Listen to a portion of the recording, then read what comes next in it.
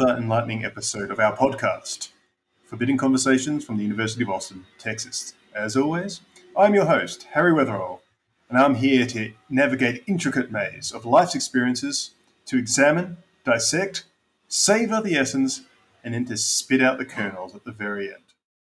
Tonight we have a very special guest joining us, a woman who stands at the intersection of policy, technology, and national security, a woman who dares to envision a world where the challenges of today become the opportunities of tomorrow. Ladies and gentlemen, I present to you Cassandra Shand.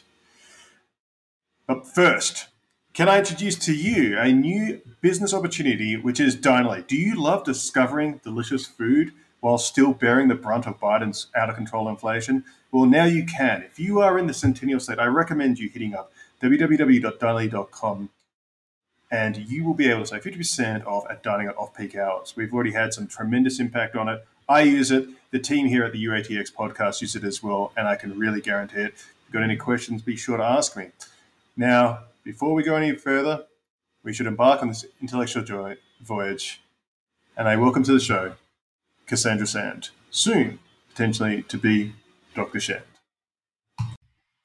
Welcome to the UATX podcast. My guest today is the wonderful and enigmatic Cassandra Shand, who is joining us from UATX home ground, Austin, Texas. Cassandra, welcome to the podcast, and thank you so much for joining us.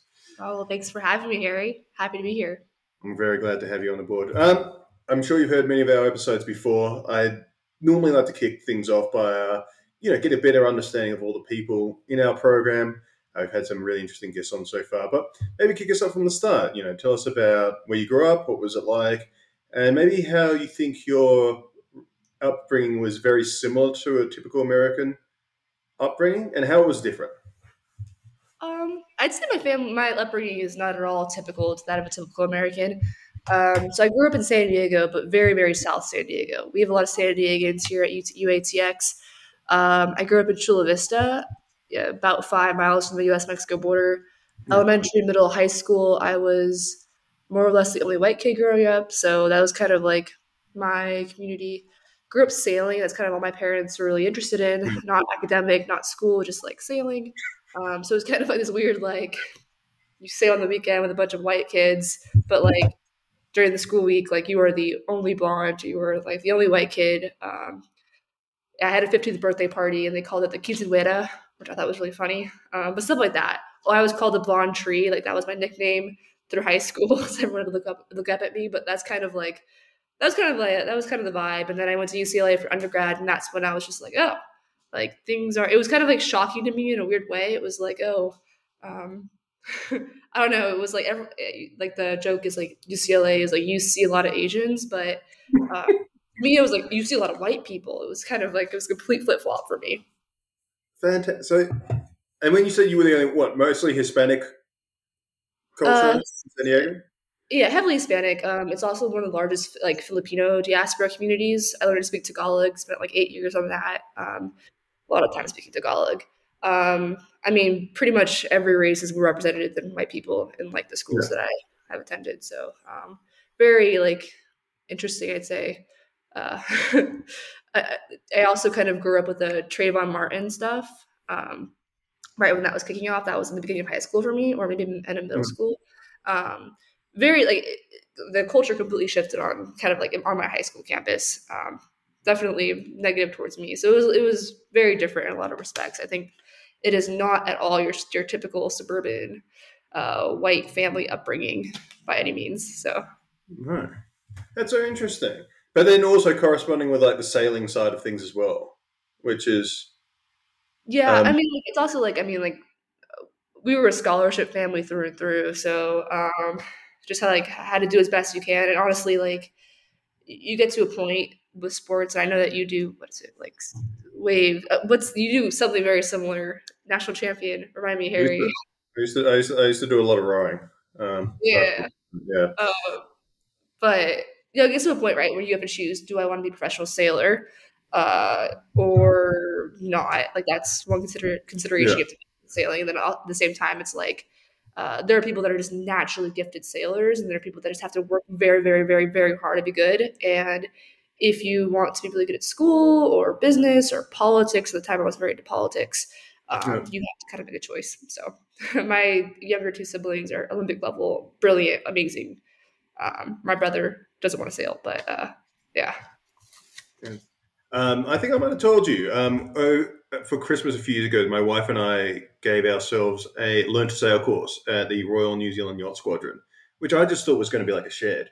But it turns out, Kind America's Cup holder, it's like the Real Madrid of global sailing. And like, I was almost terrified to get too involved in it because my understanding about sailing, it's kind of almost like up there with like fly fishing that people get obsessed with it.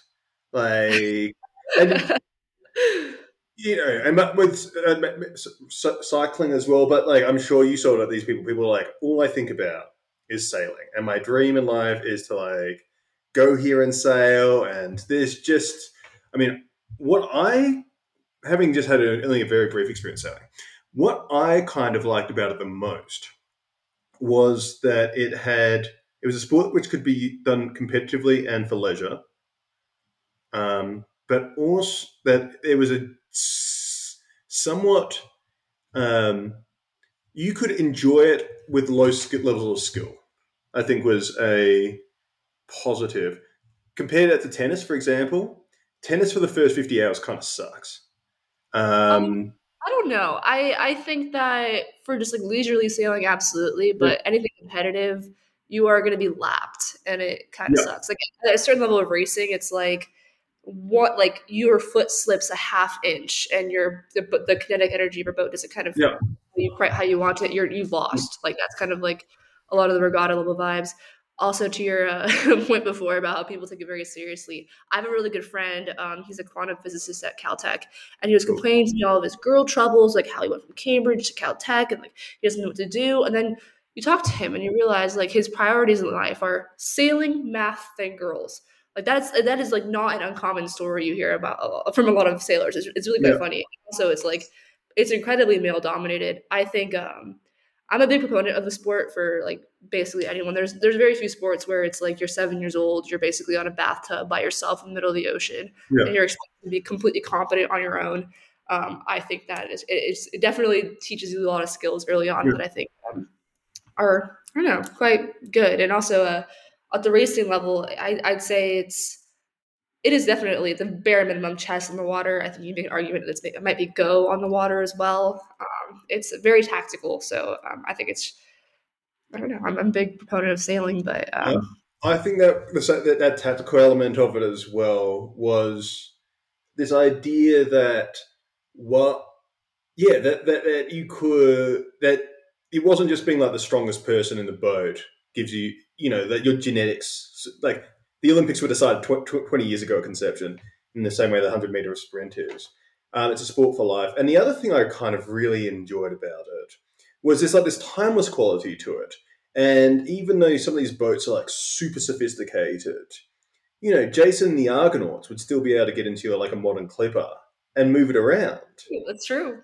Yeah, You know, I like was yeah, in a regatta 2 weeks ago, and the boats were from like the 40s. There were all these uh, hardwood, beautiful, beautiful yeah, boats, and like a fleet of like 60 boats racing with a it's kind of surreal. And I know exactly what you're just describing with the Royal uh, Yacht Club in New Zealand.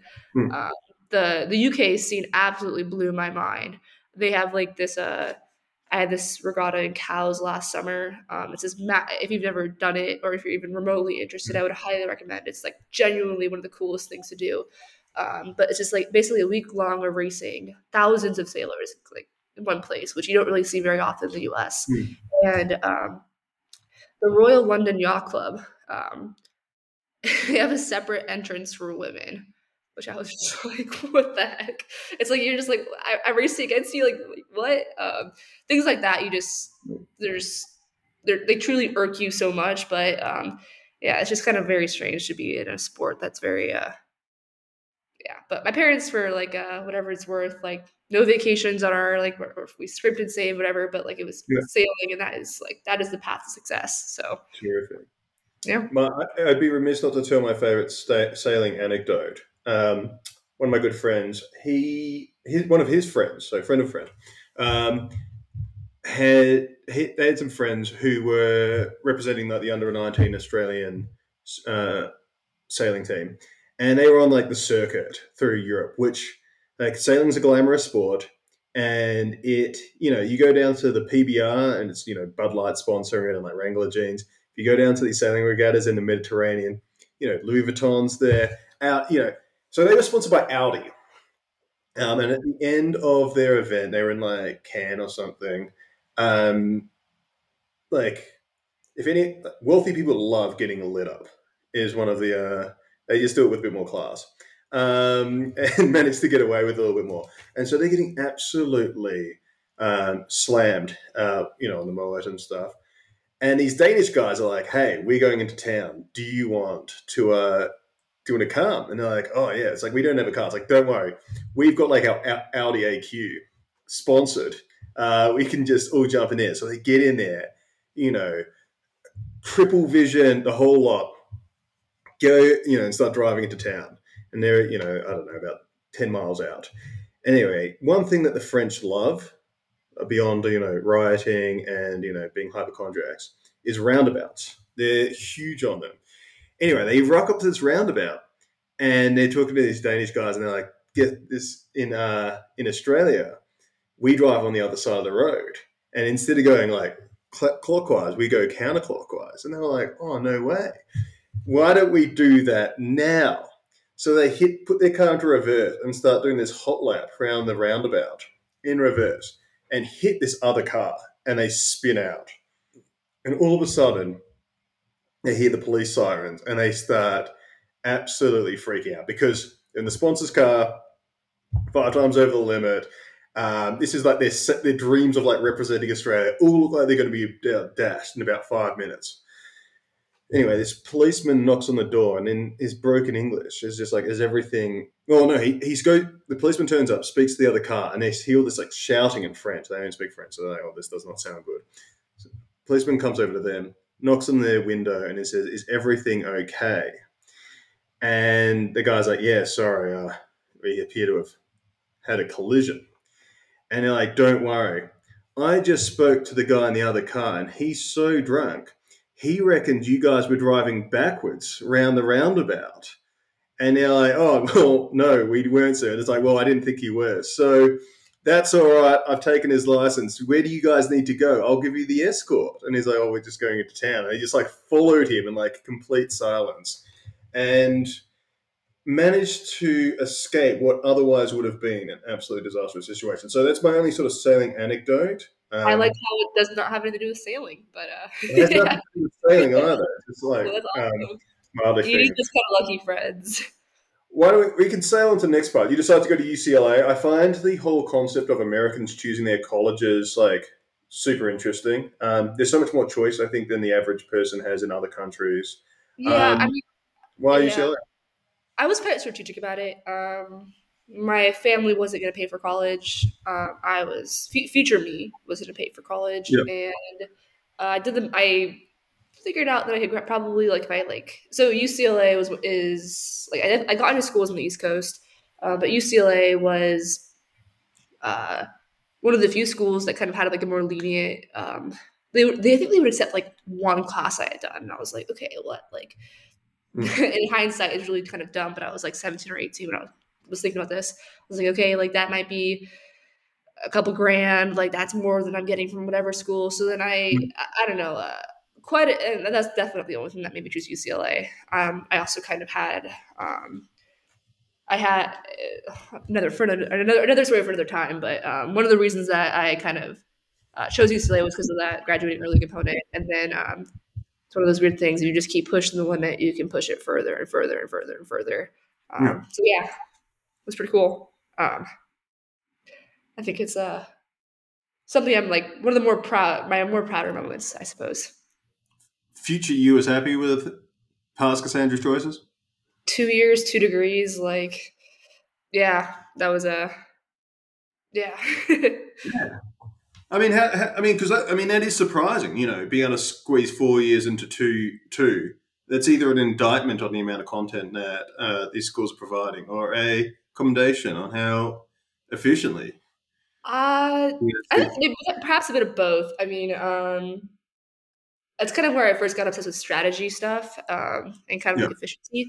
But it also like I do not want to give the impression at all that I was a complete nerd and I was doing nothing but studying. It was kind of not the at opposite. Like, uh, figured out that UCLA had an insane conference fund, and so every single weekend I was in a different state on UCLA or some other sponsor's dime. I was sailing for UCLA. I was in Hawaii a lot for that kind of stuff. Truly had an absolute blast, like frat parties, football games. But um, yeah, no, it was fun. I good. just pushing the boundary a little bit. So I'm guessing the impression you knew what you wanted to do before you turned up. Um, kind of like I had this kind of bright eyed, bushy tailed vision of running for Congress at 25 and blah blah blah blah. Like Yeah, a very like clear political path. Oh, another reason I chose UCLA was because I was super involved in SoCal politics and I wanted to stay involved and I figured that was worthwhile. And so like it was like partly strategic and staying close to home. yeah, Uh, yeah, because there genuinely was a vacuum. There was nobody under like 35 yeah, engaged in the scene at all. And I had been doing political stuff since I was maybe yeah. like 14, 15. So it kind of was like, okay, very natural. But Yeah, no, I think we've joked about in the past how, like, in Australia, the young liberals is anyone under the age of 40. It's like, as long yeah, as you didn't vote for Nixon, you can come and join the party. Yeah. Um, let's sort of dig into that. Most people, most people who want to go into politics are either like they're part of the dynasty, which is a small number of people. They're very concerned about the issues, or they're very attracted to sort of like the lifestyle. I mean, which of those I mean, options, definitely issues. issues? That makes, yeah. I mean, I'm sure you've had plenty of other people on here, and like, all the fellows have like some like we're all kind of nerds, right? My nerdy thing in elementary school was political autobiographies. I read like as many as really possible. I was really interested in kind of like how political figures came to where they came to like kind of um, their own political ideologies, their own political strategy, kind of how their life was, ended up framing around politics. I found it all very interesting. And to be quite frank, at the time, I thought politics was the biggest challenge. It wasn't until maybe I was like 19 that I realized actually politics is not the biggest challenge. It's more like the startup space. That is one of the most challenging spaces to be in. That is kind of why I've pivoted so strongly towards startups. But at the time, I really thought that politics was just really difficult, especially in California, right? Because you're not right leaning in California. If you're right leaning in California, um, you have you have a lot of fires to put out. Um, I enjoy being the minority. I've been in the minority for most of my life, Yeah, even though like you wouldn't think so. But I kind of thrive being one of the few, and so it was kind of like natural as well. But UCLA really kind of put me off. I did not engage much in college politics. That wasn't really my vibe. I preferred more of like the big think tank circuit scene in DC. So that's kind of where I thrived. Um, and yeah, LA is a different beast. Like LA is kind of where you go for political fundraising. You don't go for actual anything like any substantive change. San Diego is fairly purple, yeah. but since then I think it's like politics has changed quite drastically since 2018 when I started college. So, I would agree. Um, what issues are most important to you, and which ones are ones that you don't have a dog in the fight of? I think, well, I think we've discussed a few times like the tall poppy syndrome stuff. I think that the right tends to be less tall poppy. That's changing more and more now.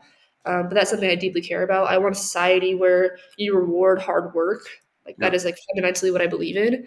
I think that like the harder, like you just like I just think, yeah, hard work should be rewarded, and I think that oftentimes you see right-leaning policies align more favorably on that side. I'm also my foreign policy currently aligns with what the right feels and the right acts on. That I love foreign policy. That's kind of my yeah, bread and butter. Um, I a lot of domestic political issues. I just they just kind of seem like a big dark abyss. You can never crawl out of them. So I try to kind of avoid wherever I could. yeah. But yeah. I've got some good questions about for foreign policy a bit later, but I will definitely be interested in the digging a little bit into that idea of how would it be?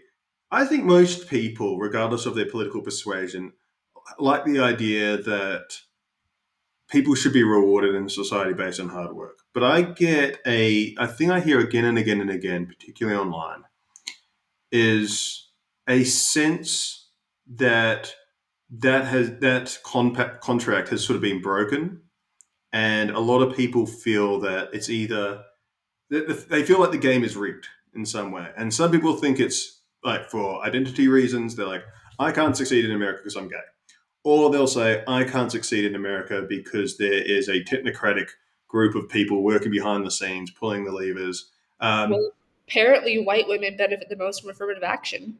Oh, really? I saw something recently. I'm like, oh, let me tell you guys. But yeah, no, I know what you're kind of getting at. Um, I know. I think my political views have devolved quite drastically. I like Hamlin's razor. Don't attribute malice to what could just as equally be stupidity. I firmly believe that. I think that that sums up politics 95% of politics. And I think like the political game itself is down to the 5% of very highly political informed individuals Yeah. that end up kind of making the choices and are politically savvy and know who's doing what and how to kind of work within the existing political frameworks to kind of achieve the outcomes they want. And in a sense, it's kind of disheartening to me. I also think that, like, I mean, you name an issue, right? The left and the right has flip flopped on it, more or less. Like, it's Yeah. kind of hard to kind of find consistency of belief on either side of the spectrum. And yeah, I think the business scenes just seems way more exciting at the moment, which is kind of unfortunate because I truly like. I mean, I lived and breathed politics for like close to 10 years. Um, Political family? no, not at all. Oh, really? Yeah, like my dad is an Aussie. He's not American. Yeah. My parents were like slightly politically engaged, like, but they definitely got more involved after my teachers in elementary school. I was in third grade and I had all these like at the time, I really liked Sarah Palin's glasses because she didn't have frames on the lenses, and I was like, Nice. "That's super cool." She's on the cover of her autobiography. I'm gonna read it. I'm gonna bring it to like my elementary school third grade class where I'm the only white kid. I'm gonna read this book really prominently in front of everybody. Yeah. Did not go over very well with my teachers. And yeah, so that's kind of when my parents, I think, kind of started taking a more active role in like, oh, what What is are we she raised? yeah. And they were very encouraging. They kind of always wanted me to share my opinions. And I think that is something like my parents are absolutely amazing people. Um, Yeah. yeah. Well, I mean, 3 cheers. Because, like, there are so many people I see, like young people who are like, do things to be transgressive. But their idea of being transgressive is wearing, like, a Che Guevara t shirt around, like, Berkeley, which is, like, the least transgressive thing. Like, All the Rastafarian stuff. wear a Yeah. mugger cap and, like, throw rocks at people. Like, if you want to really be transgressive, like. I don't know about that. I'm a very like be strategic about the battles you fight. It's a good one. Ugh. Yeah, there was kind of like the TPUSA movement on campus. That's kind of like I think 2016 was when all the TPUSA kind of stuff started happening, and Yep. that's Charlie Kirk's thing. By the way, Charlie Kirk now sells hot sauce, which I think is very funny. But Capitalism always finds a way. yeah, I mean, I don't know. I'm not sure how many people you went over with like the socialism sucks signs. I prefer more kind of like finding a middle ground with people you talk to, which is, I just think that like not enough like campus groups and politics focus on that at all. But I am digressing. I'm always amazed, but one of my favorite heuristics users think at the margin, not at the absolute. And it seems to me that the majority of elections are won all over the world by converting independents who swing their vote, rather than rounding up the score with like the true believers. And I'm always amazed how people push. I mean, I guess with the primary process here, it encourages uh, the race to the outside and then the race to the inside if you win. But it strikes me as poor. I would do things differently, perhaps, if I was in power, but of course I'm not. I wouldn't even say it's a primary process. And like again, I'm not that disillusioned about politics, or Yeah. maybe, but it's the way that parties endorse people going into the primary. That's the corrupt part, and not corrupt, insidious part. Um, Essentially, like you like like a central committee, which is an elected body of party members, and this depends on the state, but this is more or less how it works. Yeah. This central committee elected by your own party members. So Yeah. maybe it's a group of 30 different Republicans or 30 different Democrats.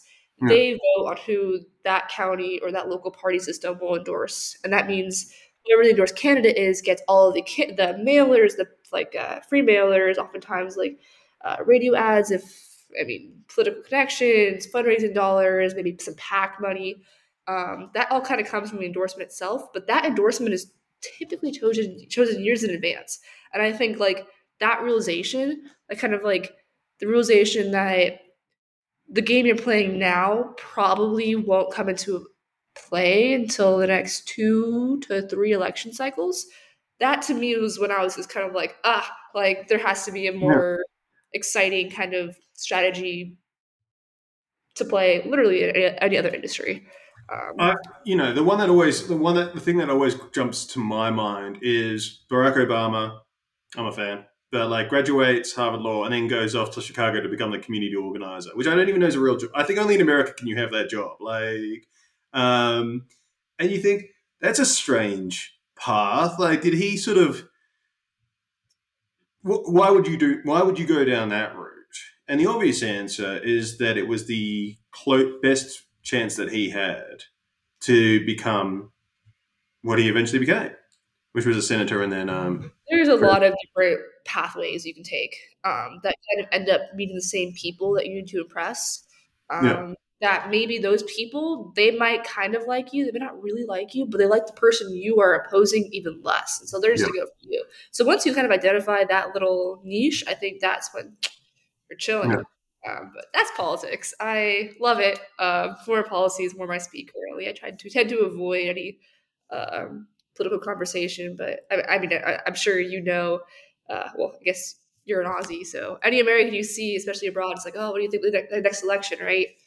yeah. Uh, no. I've got a list of foreign policy questions, but my Okay. final one, because you're probably the person who I've met who has read the most political biographies. Who is the most overrated and who is the most underrated political figure? Uh,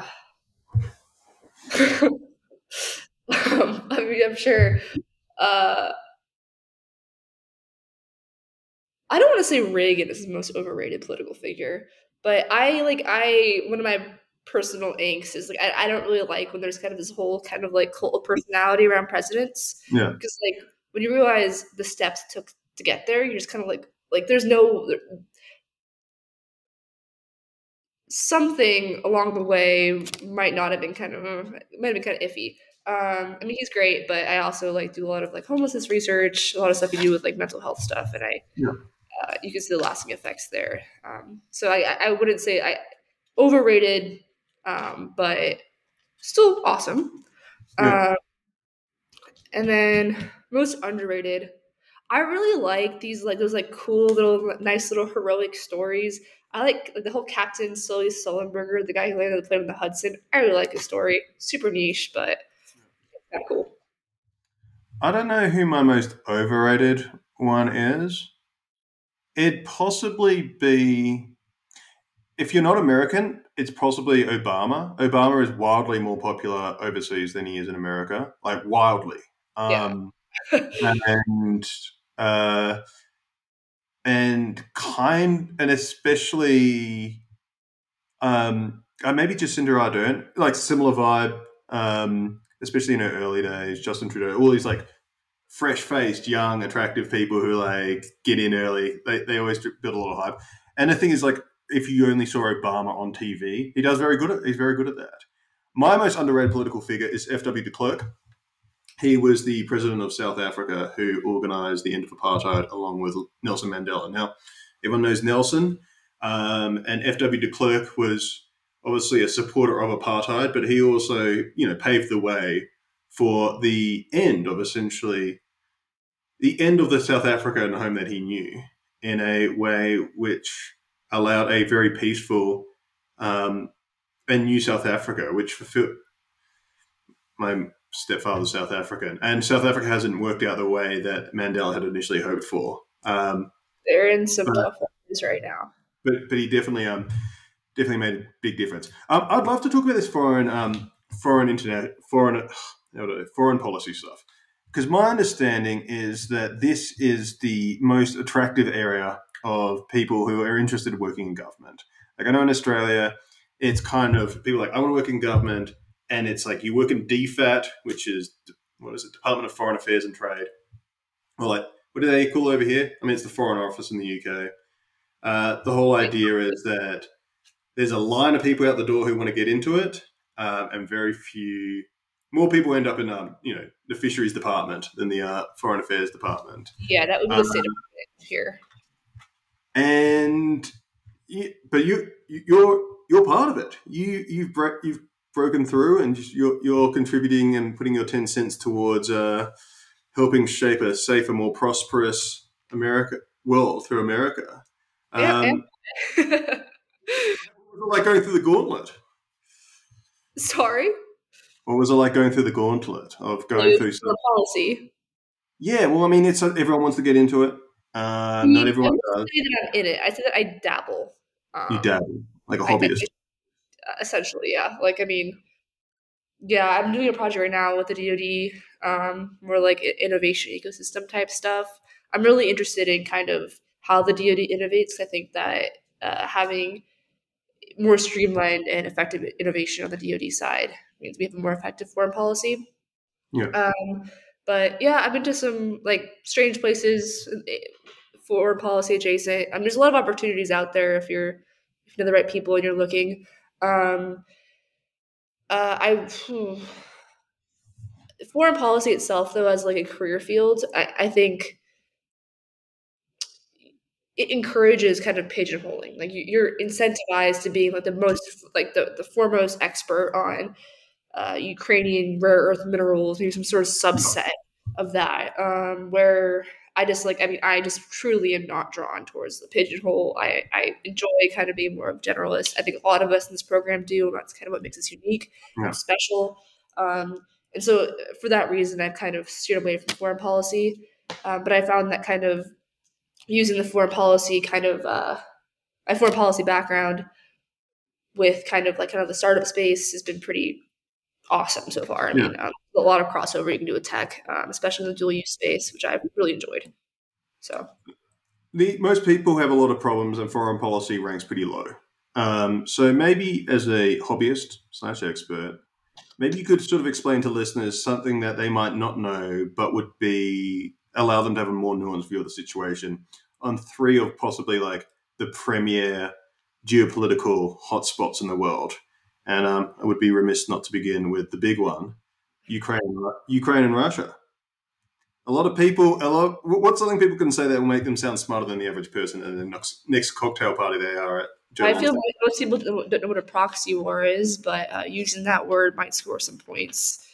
I definitely think it could have been prevented, which is kind of, I think that we should have been way more effective in deterring Germany's Nord Stream 2 encouragement. I think that would have saved a lot of time and energy. I also think that most people don't know that when we give defense dollars to Ukraine, sometimes we are actually like accounting dollars as technology we've developed, where we're including the R&D and like development cost into these cost estimates, and so it's technology that's kind of obsolete on our end because we have better technology to surpass that, and so that is often included in like defense dollar spending or like support spending for Ukraine.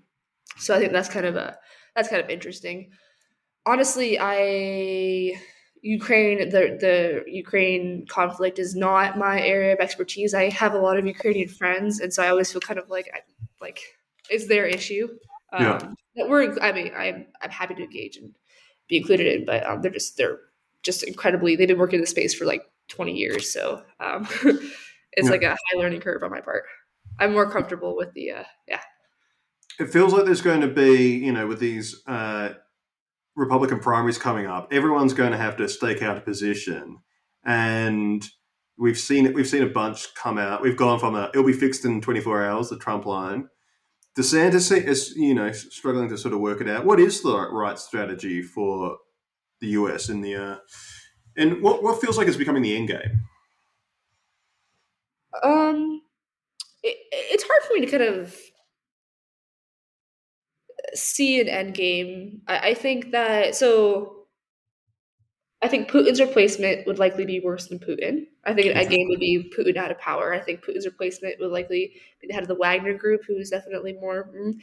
Some people say, "Oh, what about democracy in Russia?" Yeah, I think that first of all, democracies it'll take a long time to accomplish, and as far as like outcomes the way we want, I think in order for to I think to make democracy work, you often need an adversary to build kind of domestic support around. If you're able to kind of have like a Falklands, for example, with the yeah, UK, Falklands, like that will encourage domestic support that'll keep your democracy strong. And I think that that is likely to happen in Russia if it becomes a democracy. And I think who's the biggest Satan they can think of? It's going to be us. And so I yeah, think we're going to be still in a situation where Russia is still hostile towards us. And so I think in an endgame situation, I'd like to hope there's. I mean, the war stops and casualties lessen, but I do think like we are probably going to continue to be seen as the bad guys. I think that China has no.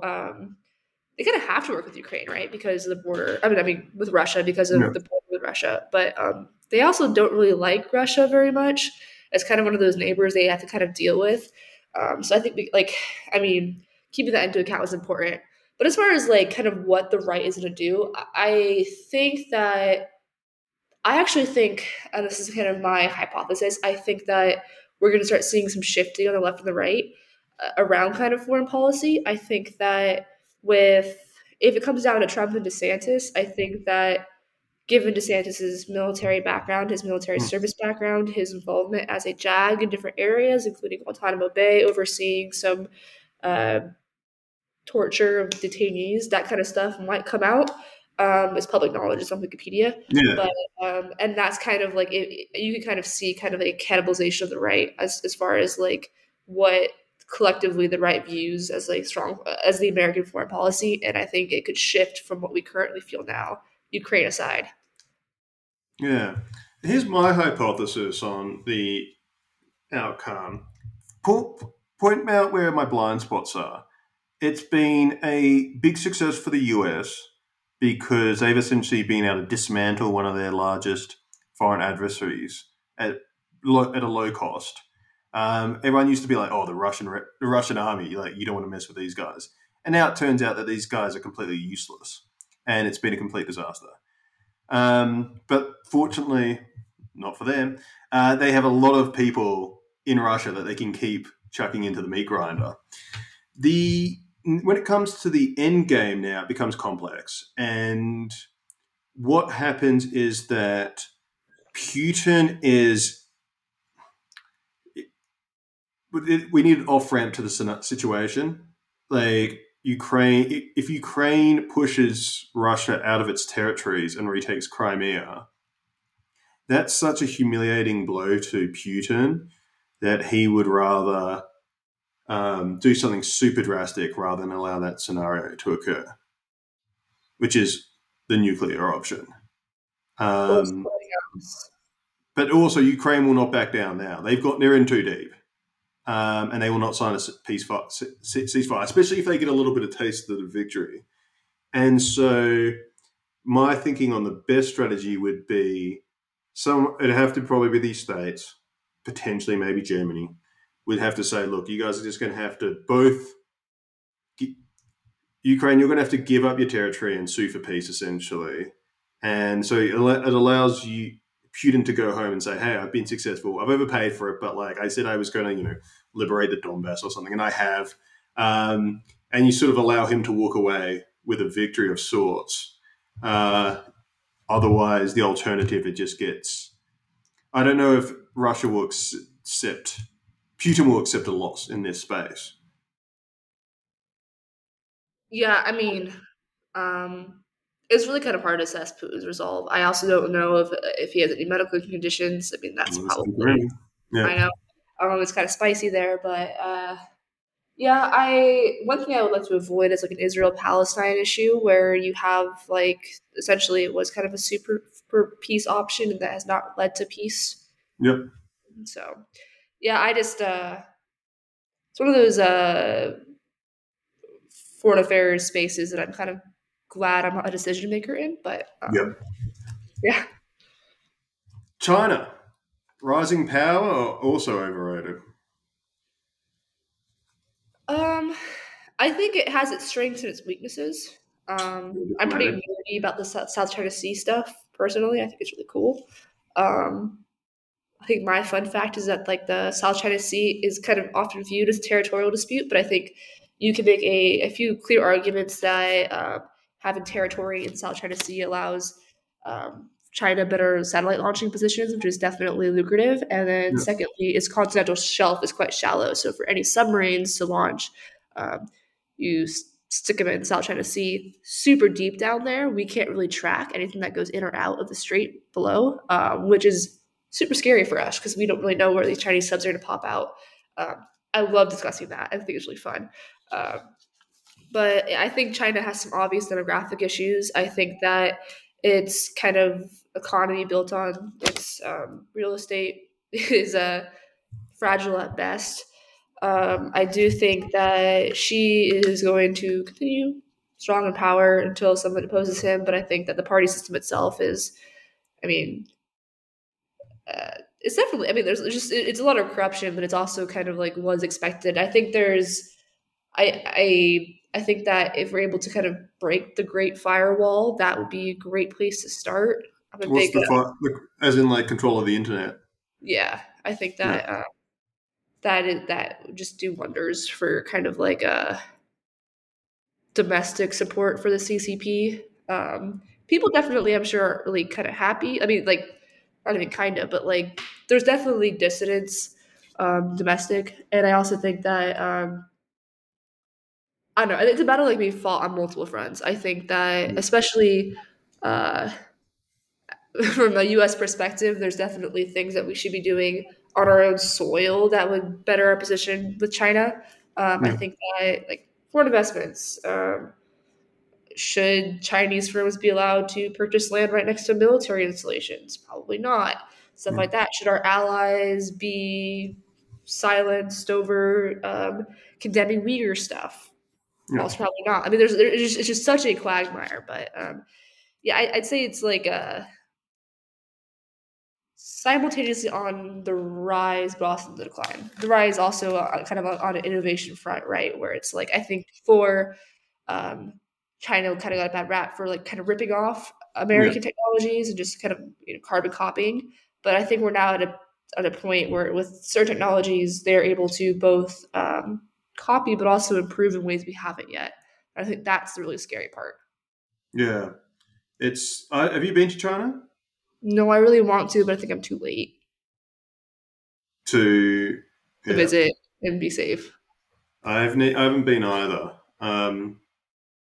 But it's a place which I've always gone like up and down of where I'd like to go on it. I mean, the one thing I would love to do, like a lot of people say, is like we all know that a lot of Chinese people live in China. They're like, until you stand in like central Beijing, Beijing Central train station, you don't understand that a lot of people live in China, and it's still such a foreign country. Like you've, you can get on a plane from Austin, rock up in London, grab yourself a Starbucks as soon as you land. Like obviously the UK and America have like very similar cultural ties, but even if you go into continental Europe, you're still feeling like there's a lot that binds you together. But yeah, China's a very different place. Um, Yeah, and it's kind of a it's really bittersweet to me because it's like I'm kind of a believer that you don't really understand what's going on. Like it's I think it's hard to postulate about politics or foreign policy at yeah, all without ever having been to the country or discussing.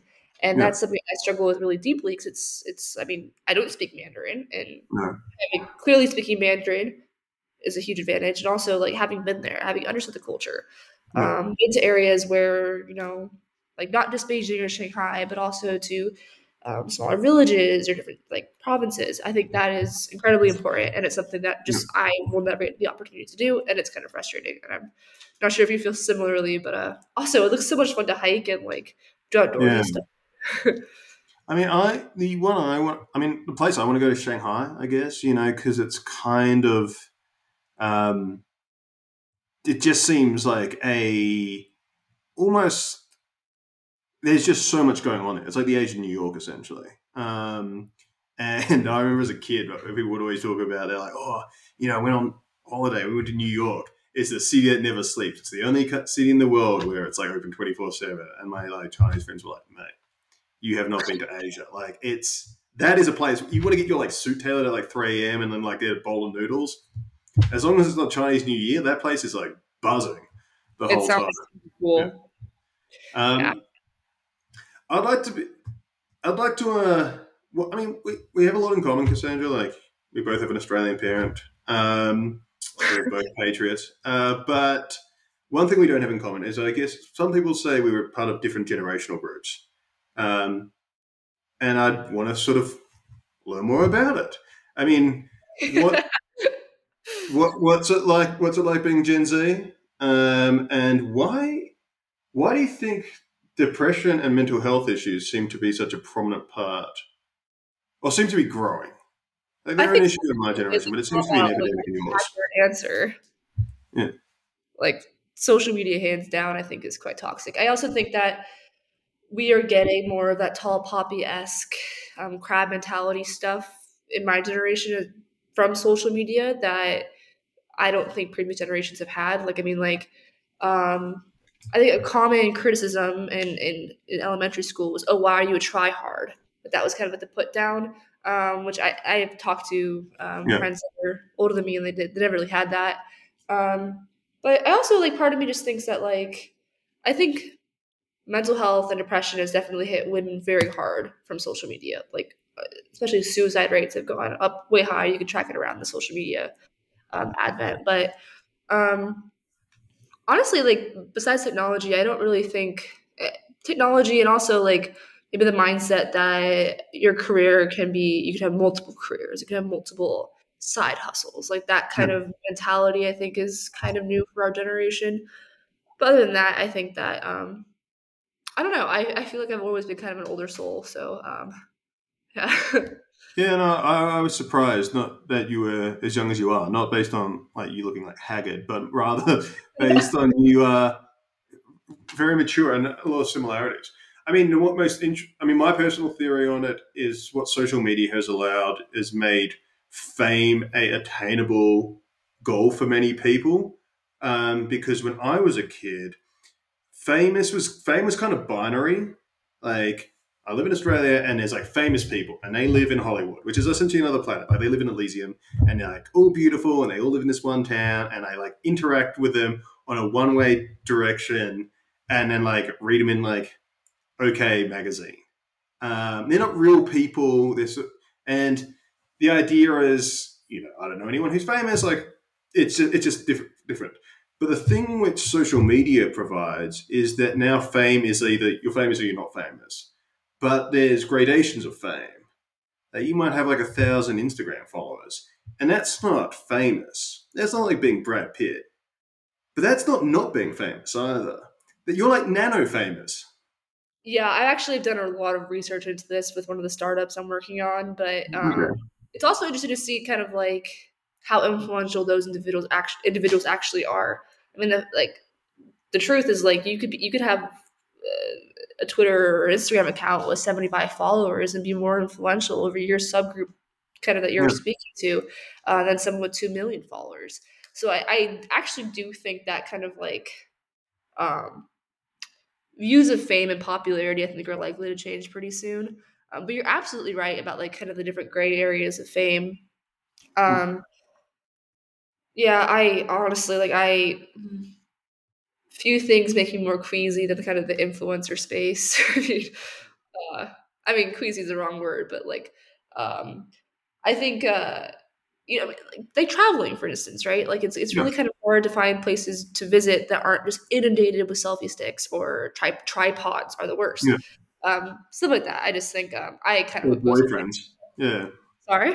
Or the boyfriend, I long think I'm girlfriend. going to Yeah. prefer a tripod. Yeah. Yeah.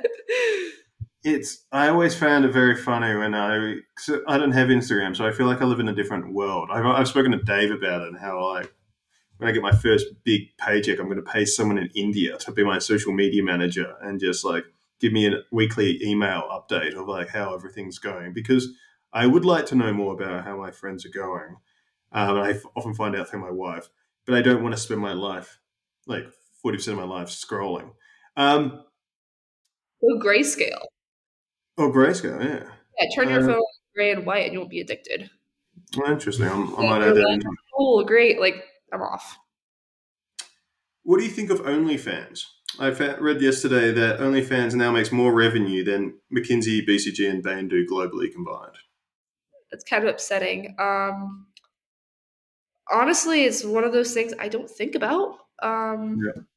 Yeah, I mean, more power to girls that are on OnlyFans and have feet pictures. I mean, there's a whole site for feet pictures now, but yeah, I mean, I part of me thinks it's slightly better than Pornhub though. I don't like Pornhub's policies, especially with like I mean, they keep a lot of stuff up there that is just blatantly illegal in my opinion.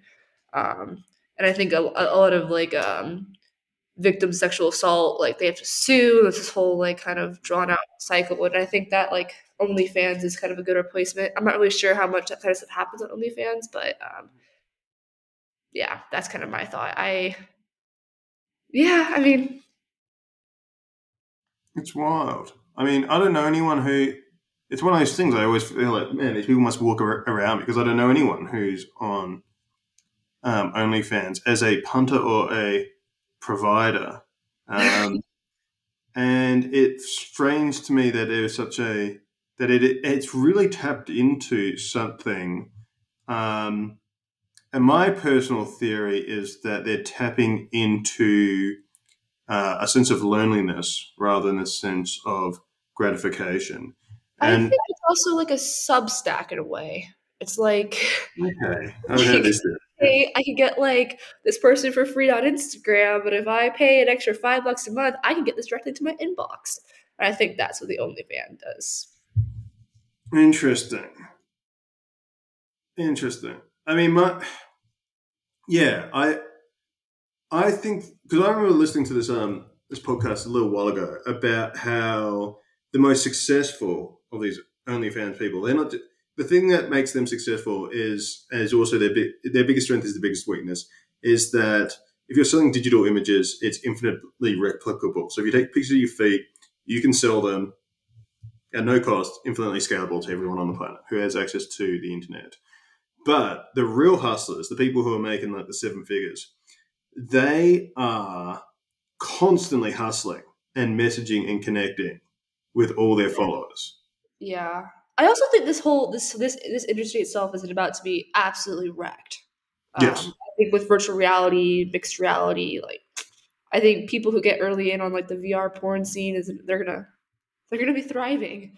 I'm not currently interested in investing or developing All that right. space. But, I mean, you can't blame anybody. I mean, you can, but it's lucrative for those who try. I think.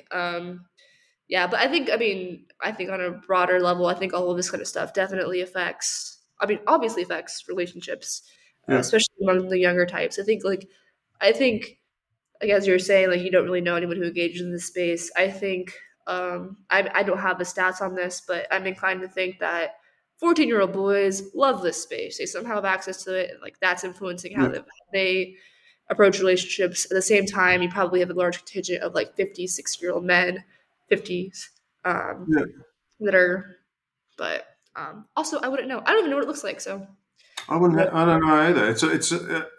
I have strong, not even strong opinions. I don't really think about it like you, but it would be interesting to sort of how it is impacting how it impacts relationships and how it impacts the future. I mean, my personal theory on it is that it allows um, men it frees men from rejection in terms of relationships with women they find attractive, which is a for the majority of men is a very common and very painful experience. And now they don't have to do it for the low price of, I don't know, what is it, $5? Whatever I it is. have no idea. Yeah. We'll have to But fact check that later. it's interesting. I would love to see kind of like, I think that brings up a good point. I think it'd be super interesting to kind of see. I think I think women have difficulty understanding the thought process of guys and vice versa. Yep. And I think that's why you have these like really famous TikTok accounts of guys discussing their feelings and I think that kind of stuff is actually kind of interesting and important for. Yep. I think it's kind of a good way to circumvent, at least not circumvent, but Yep. counteract this kind of like nebulous. My only source of gratification is Pornhub or OnlyFans.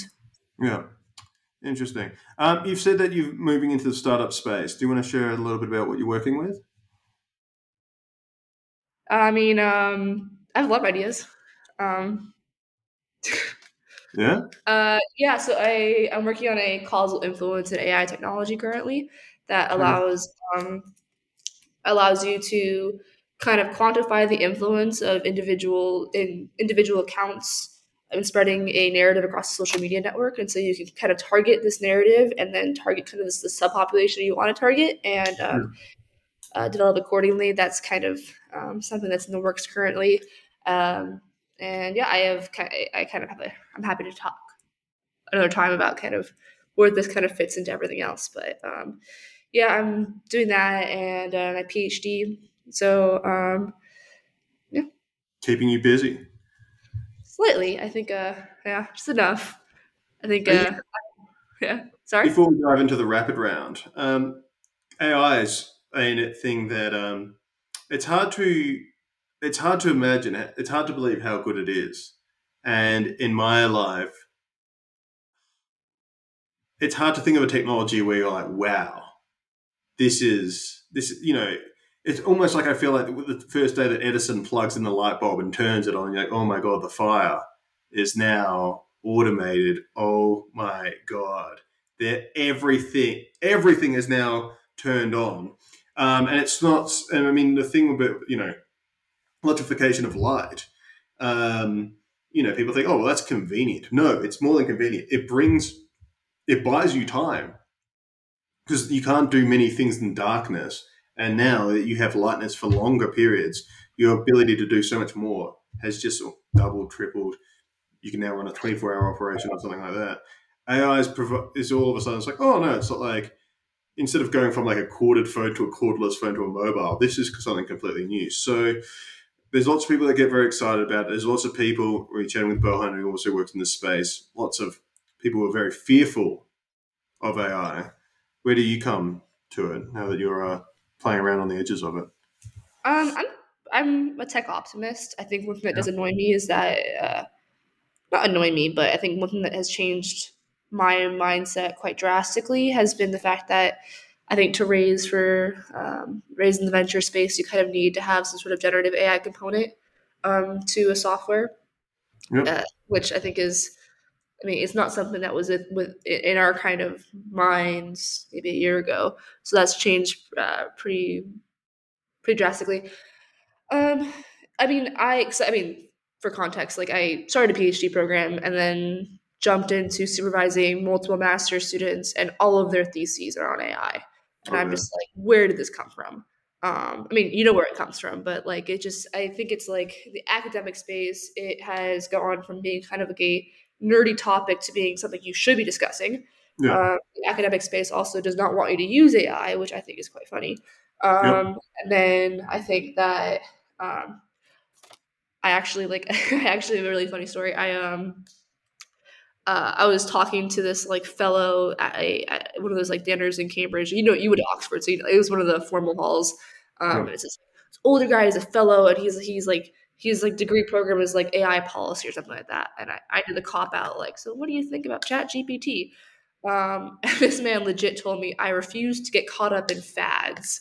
I was like, oh, like you get kind of like these multiple camps of like ChatGPT is great too. Like I have never used it, but I study AI, which has kind of baffled me. But no, I'm the kind of the belief that like if you're not using it, you're behind. I think that if you're a startup and you had an idea that previously did not include AI, you kind of have to pivot and incorporate that. Yeah. As much as people try to tell you otherwise, I think that's just like the truth. Um, and I think that there's a lot of room for improvement in the AI space. Yeah. I um, I don't know, kind of. I mean, What do you mean by improvement? Because like what would that look like? Because I've got Pro, so I have 3.5 and I have 4, and 4 is awesome, and 3.5 is pretty good. Like, what would 5 look like? Like, how much more could it do that I can't already do? I think it's like where it's pulling information from, what it's being trained on. I mean, like I think a future, uh, an easy future I see is like kind of like a personal AI chat GPT thing Yeah. for each of us as individuals. That kind of like everything in our life that's going on. It's really hard to keep track, right, of your Instagram, your email, things you're reading, X, Y, and Z. Yeah. Like there's it's such an information overload that I think people are beginning to kind of feel that burden, especially as you age. And I definitely anticipate a future where kind of like the bear like we have our own little things. I also think that I mean we're looking at this from the commercial side. I think if you look at it from the defense side, I think the AI space is um, I think AI applications are still being considered, which I think is quite interesting and quite. I think as a country, we're still kind of evaluating how we feel about AI. The UK is pretty far ahead of um, kind of assessing what we should do with AI and what we shouldn't do, what it's risky, what's not risky, and I think that we have a lot to decide on as a society. And I'm not like I am not like a we have a lot of people in our program that are just they can code. They're just like brilliant AI people. The tech itself, like I I kind of fall into the camp where it's like I'm kind of hesitant to keep training it until we kind of understand what could happen. But I also like I'm not quite as informed as I should be as far as like the technical specifics as to like when I mean, I've been at AI safety conferences where you have people that are fearful of like the kind of the apocalypse is already here and like an AGI is here. I'm not in that camp, but I'm also kind of like we do need to be careful. It's like um, that being Because said, this, the genie in the bottle. So what I was sharing with Bohan about was like when people are skeptical about these things. Oh, people are catastrophize AI. It comes into two spaces. One is like the Skynet. AI becomes super powerful and like Mercs are still, we will live in the Matrix or something like that. But the other one is AI creates too much creative destruction in too short of a period of time that destabilizes society. So, for example, like trucking goes from employs like 10 million people in the US to employing like 2 people in the US in a space of 5 years. And how do you do that? I'm a big I like to flip the story of like people like, oh, how can we train all these coal miners to become uh, coders? mm. My big wonder is how can we train so many lawyers to become plumbers? Yeah, I I mean, feel also like coding that's going to cause right? real scale. Yeah, I just like, and I don't know. I think as much as I really hate the policy space, I think it's quite slow. yeah, I think this is like one of the few time, like not few times, but I mean, I think more than ever we need a ton of people discussing very very niche applications of AI and developing not like we. I think I'm kind of a believer in permissionless innovation as a concept. Like I'm very pro innovation, and I don't think we should be using policy to stop it. But I do think that we should have kind of like a if these 10 outcomes happen, what should we do as a society, as a state, as a local government to counterbalance this? I think there's things that I think we're kind of in an issue. We're at an issue where it's like we have some very smart people who are technologists who are involved in the policy scene, but they are few. For the most part, like you have just like you just don't have enough people who understand AI discussing AI policy, and that you have a bunch of people that um, aren't. We're never really techie. I mean, just the demand for solid, smart policy has just yeah. skyrocketed in a way that we haven't seen Brilliant. previously. Ready for the rapid round? I don't know what the rapid round is, but yes. I'll just throw you some quick questions. Who's going to win the Republican primary? No answer. No answer. Fair enough. Favorite book? Book. There's somebody out there. But I mean, not a book, but I read The Economist religiously. Fantastic. I've got it on my. I've got my copy.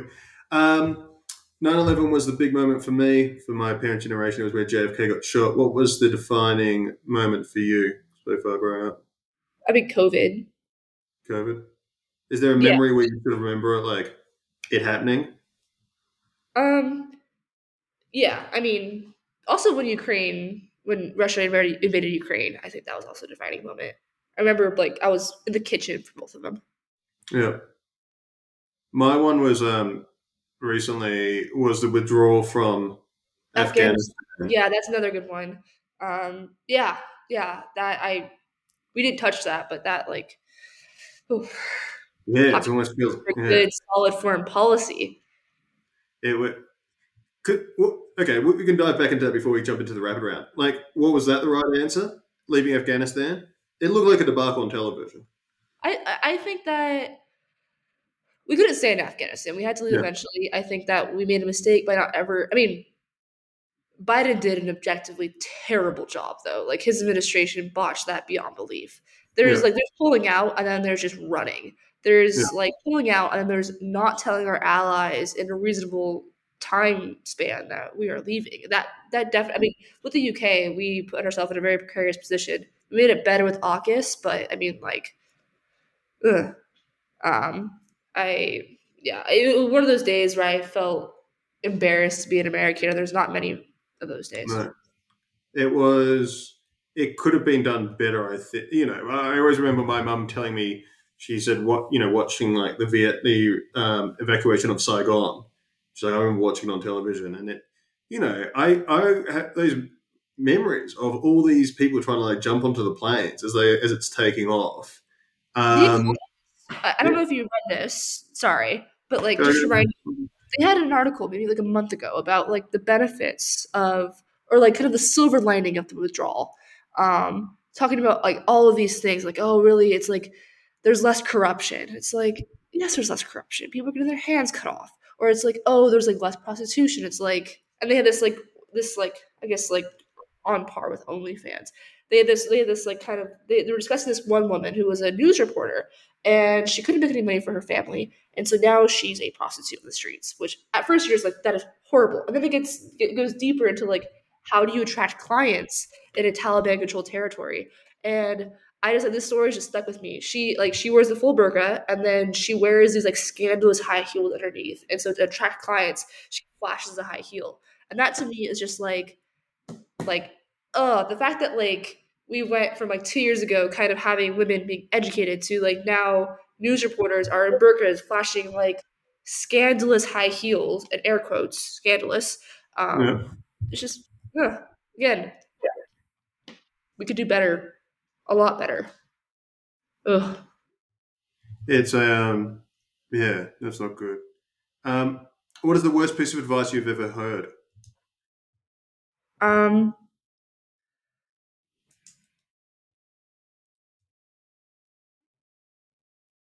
don't be a generalist. I mean I honestly like I think most advice is not good advice. Sorry, that might be like my personality in a pigeonhole in a nutshell. But uh, Um, what criticism or have you ever received which you took as a compliment? um, I mean, I've definitely had a lot of criticism about like I guess how much I am. Like, oh, you're just too much. Like, oh, and it's like it's definitely a put down. Like, they're not saying it in a nice way, but it's one of those things you just kind of have to embrace because at the end of the day, it's your personality, and you can't really change that. Um, yeah, I mean, there's a fair bit, but um, yeah. What's more difficult, being super smart or super beautiful? What is the question? Sorry. What would be more difficult, being super smart or super beautiful? Um, super smart. Why is that? Pretty privilege is an absolute thing. Yeah. Uh, yeah, I mean, and I don't know, I'm kind of doing this question as in like you're smart but ugly, or you're pretty but dumb. Um, you can like, I mean, I think you can have a happy life in both. I think I don't know, it's a tough choice to make, but I do think that like um, I'm sure we know our fair bit of like people that have made it just on looks alone, which is oof. Um, Yeah. It it certainly it certainly helps a lot of people. I think I honestly think it helps men more than it helps women. I think very beautiful women, when they are, people are like constantly surprised if they're good at anything else. They're like, oh my god, she's stunning I and she can read. Whereas very attractive men are assumed to be competent. yeah, this like I mean, this is actually something I think about a lot. I think that especially in like politics or in business, I think that if Mm. you're a girl and you get far, there's more or less an assumption that you've like kind of slept your way to the top. And that kind of stuff, like I mean, like that vehemently irks me. I just like I ooh and so I don't know. I suppose at least then, right? You can make the argument that it's like at least from like a self-respect point. If you're an ugly female making your way to the top, um, you kind of like you know you've done it yourself. Whereas Yeah. like yeah, What is something that all Americans have in common?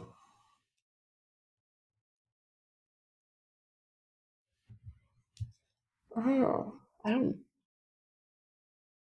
I think we're happier people than we think we are. Yeah. I think that we think we're deeply.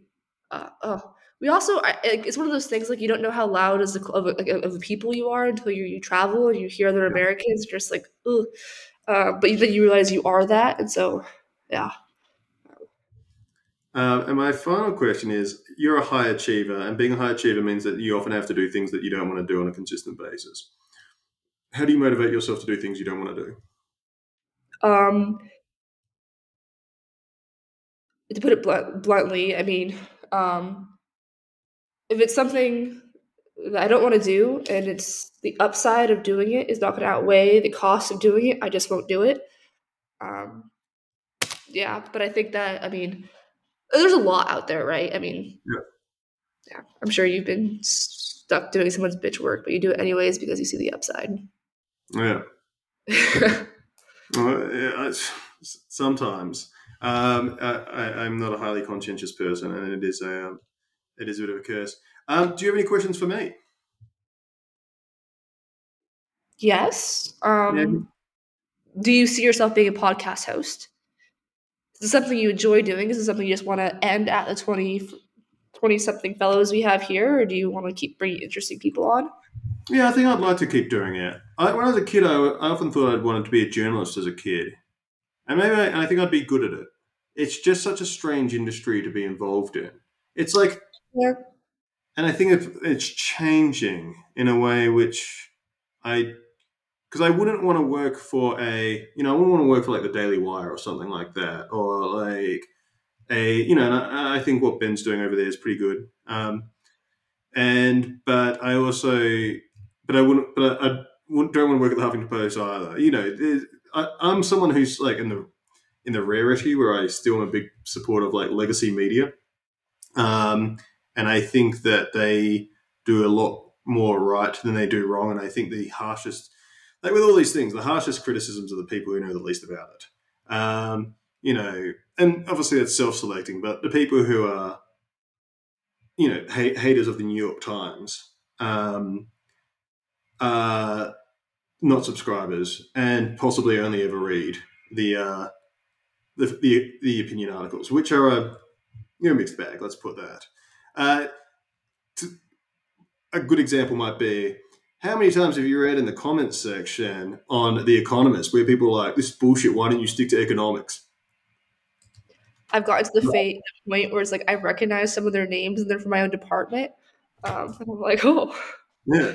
I'm going to talk to you next week about. Um, How about that? um, But what I have learned about it is that it's a lot harder than I thought it would be. because when you listen to, because podcasting is so Pareto distributed, like something like 100 podcast titles occupy 80% of views in America. Like once you get rid out of the Joe Rogan Experience and the Daily and Barstool Sports, there's about 10 which just eat it. Everyone's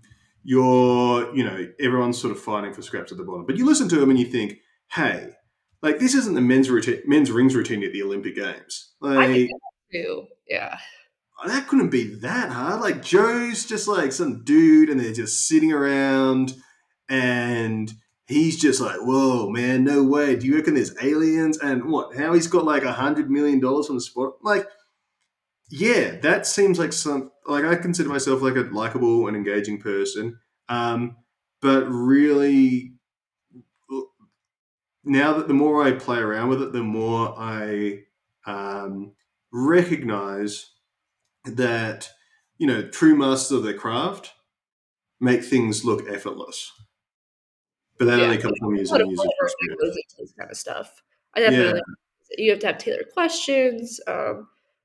You have to know enough about what your guest is talking about. yeah. Yeah, And I it's think I'm getting better at it because what I'm trying to find now is there are some questions I ask and people just like light up. Like when we talked about Afghanistan just recently, I can see it in you and I can hear it in your voice. And then I'll be like, what do you think of like OnlyFans? And I'll be like, oh, this is what I think. yeah. So And OnlyFans question did not hit. I was like, he's it didn't asking. land. Does not include Um, the description. yeah. And it's not like I'm like, oh, Cassandra, the OnlyFans girl, like that. She'll definitely want to like spend 2 hours chatting about that. It's all about trying to find that balance where I can bring out the best in the conversation. I think hopefully it could be a skill that I can employ later in life. My wife is a very, very good listener. She should work for like the NSA or something because people tell her stuff all the time.